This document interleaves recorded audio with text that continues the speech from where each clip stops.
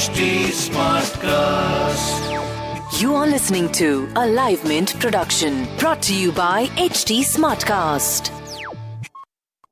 Hi guys, I'm Prasid Banerjee and I write about tech at Mint. And this is TechCetra, a podcast Where we tackle some hot topics in technology and also bust some myths. I've got good news and bad news for you guys this time. The good news is that you'll have to bear with me for only once a week from now. And the bad news is that TechCetra will be a longer listen now. Sounds good? Please bear with me. Pretty please? Anyway, the big news this week is Facebook and how it's flouting its own rules in India. But before we talk about that, a minute's silence for Internet Explorer. Yep. Microsoft has finally announced that they will be pulling support for Internet Explorer 11, which is the latest version of their old web browser. Support will stop from August 17th next year, and they will also be pulling support from some of their services like Microsoft Teams, Office 365, things like that from as early as November 30th. Which basically means that if your Office IT team still tells you to use Internet Explorer, they have to stop. We'll see if they do, but at least Microsoft wants everybody to stop.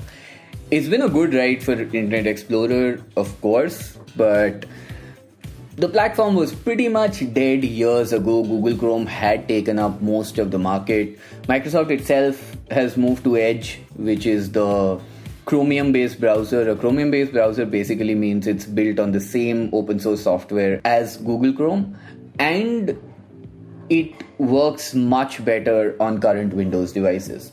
Internet Explorer is a thing of the past. It was way too slow. We have all seen the memes around how slow Internet Explorer is. So yes, it's about time we say goodbye to it forever. Anyway, we have to talk about Facebook this week. A Wall Street Journal expose this weekend has put Facebook in a PR nightmare in India. And again, it's about time. The story alleges that Facebook's policy chief in India, Ankhi Das, told its moderation teams to not take down content from BJP MLA T. Raja Singh, even though its teams had designated it as hate speech.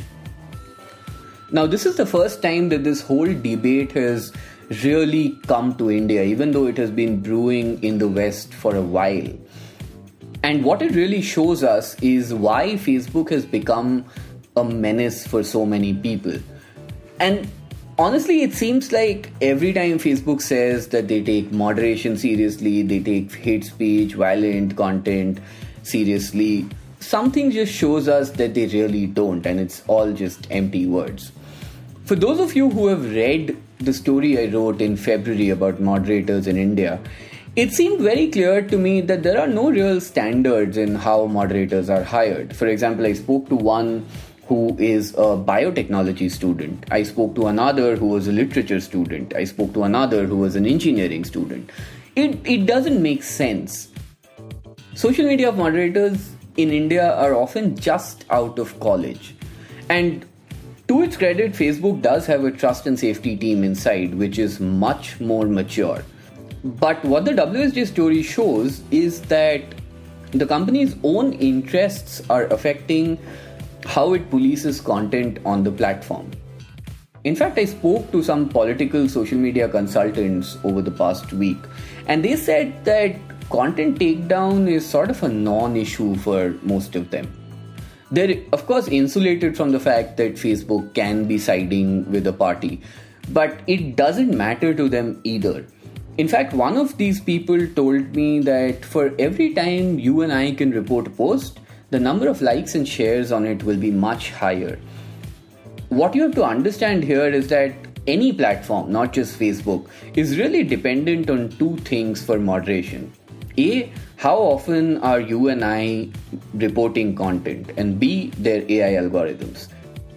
Now, when you and I report content, it can't just be one person. It has to be a lot of people who report the same content, and then it really goes to the next levels. And there are multiple layers. So even when a moderator looks at content, it's multiple moderators. Sometimes it's escalated to the trust and safety team.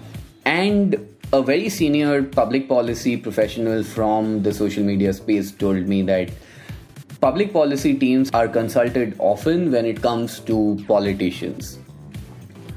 Now, politicians and public personas do get special preference, special treatment on every platform. And it's not wrong. They are personalities, so they do have certain requirements, certain rights, so to speak, that others do not. But there are problems with that. For example, Facebook doesn't allow fact-checking of politicians' speeches and opinions because it thinks that it will be an infringement of free speech. And Facebook may actually be right in this, except that it's hard to ignore the fact that many politicians are openly flouting this rule. Mark Zuckerberg himself, in a Facebook town hall recently, had used BJP leader Kapil Mishra's speech during the CAA protests as an example of content that should be taken down. Now, to many, this seemed to mean that Facebook does take India seriously. But here we are, barely a month later, with an example of how it flouts its own norms in India too. And there are many such examples of that in the US already. And a big problem in all this, and this was pointed out to me by another big social media expert, is that India is a DAO and MAU farm. DAO stands for daily active users, MAU stands for monthly active users. And these two are very important metrics for any platform. But for all the users that we can give to a platform, we don't really make them much money. The idea is that someday this country will make them money, but it's not today. And that's true for not just Facebook, but pretty much any platform. As a result, often things become lax in India, not because they really want to, but it's because our culture is a little different. For example, we don't have cancel culture here. We don't just cancel things easily. Facebook has basically become the poster boy for all of this because they're by far the biggest, and their vested interests in countries and politics is much more than anybody else. Also, if you look at Twitter, they have actively policed politicians. They've even labeled posts from US President Donald Trump, whereas Facebook deliberated on it for a long time and only did it after massive protests from users. In fact, even in the WSJ story, Facebook told them that any individual political views do not affect how it polices content, how it takes down hate speech. But they are still deliberating on this particular content. And this deliberation seems to have become a problem for Facebook because every time something comes up, it seems like the company says, we are thinking about this. We are really seriously thinking about this. Except that by the time they actually think, it's been so long that it probably doesn't matter anymore. Of course, there's the greater good idea here that at least for the short term it might be a problem, but we should make the right decision for the long term. But when these things keep coming up again and again, you start realizing that Facebook probably isn't making the right decisions, and this all could be just eyewash. In fact, my colleague Abhijit spoke to noted cyber lawyer Pawan Duggal recently, and he said that these platforms have been hiding behind the protection offered to intermediaries. They don't legally have to take down content unless they get a court order or an order from another authority, which means that if you and I report content, it doesn't necessarily mean that Facebook has to take it down. Now, when was the last time you remember an authority asking for a politician's post to be taken down, especially in India? Now, to its credit, Facebook does have some rules and guidelines that people must follow. Except that you and I are those people, and evidently, public personas will be exempt from it as long as Facebook has vested interests in it. The company has repeated again and again that it doesn't let its vested interest affect it. But there's a very unique problem here. Every company to date has pandered to a government because they have to do business. They don't like to anger politicians. They don't like to anger those in power.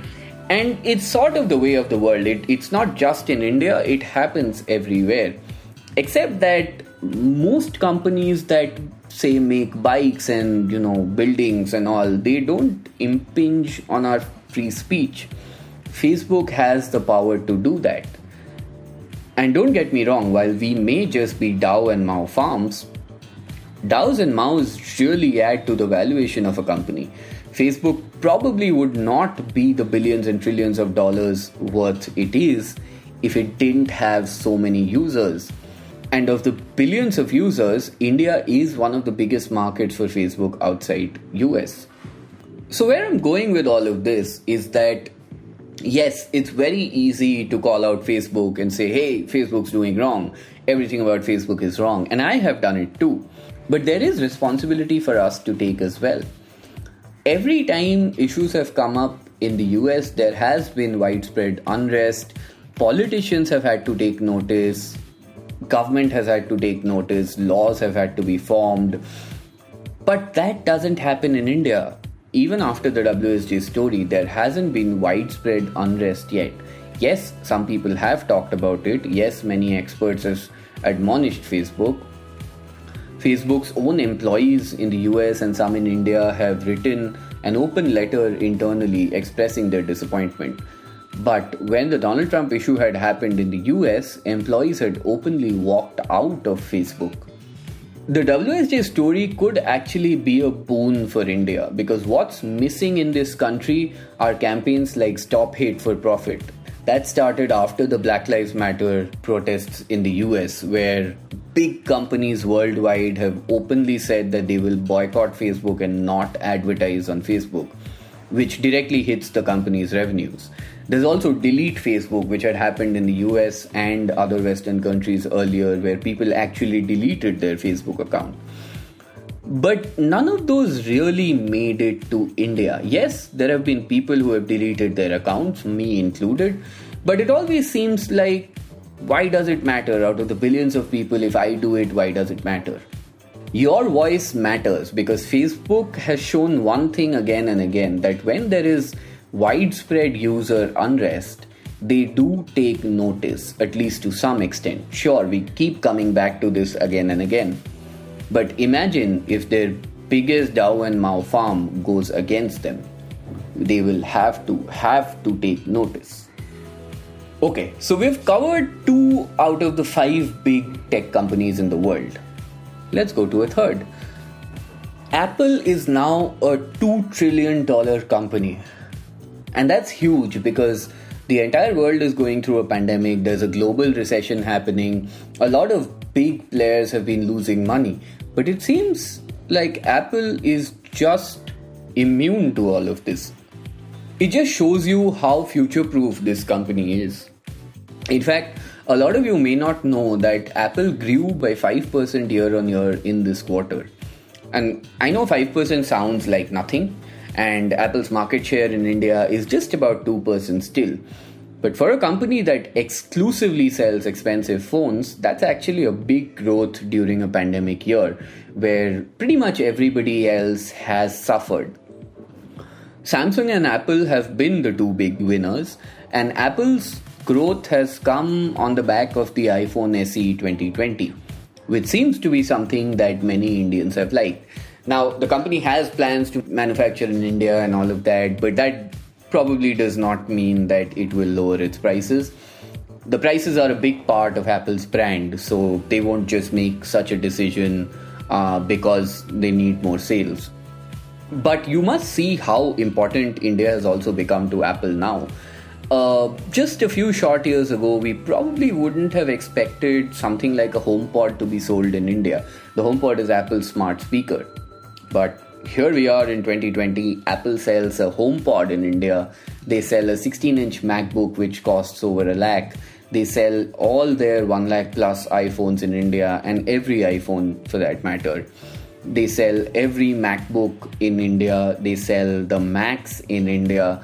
They've pretty much tried to increase their product portfolio as much as they can. The expectation for Apple probably will be that India will be a big part of its next $1 trillion. But you never know. This country still has a ways to go in terms of buying iPhones. They still do remain inaccessible for most people. But evidently people are buying more iPhones in India as well. Good for you guys. I don't have the money for that. So that's it for today. Tell me what you want me to cover. You can find me on Twitter and Instagram at Undertaker. Yes, you heard that right. It's UNDERTECHER. Or you can write to me at podcasts@hindustantimes.com. Talk to you next time. This was a Live Mint production brought to you by HT Smartcast. HT Smartcast.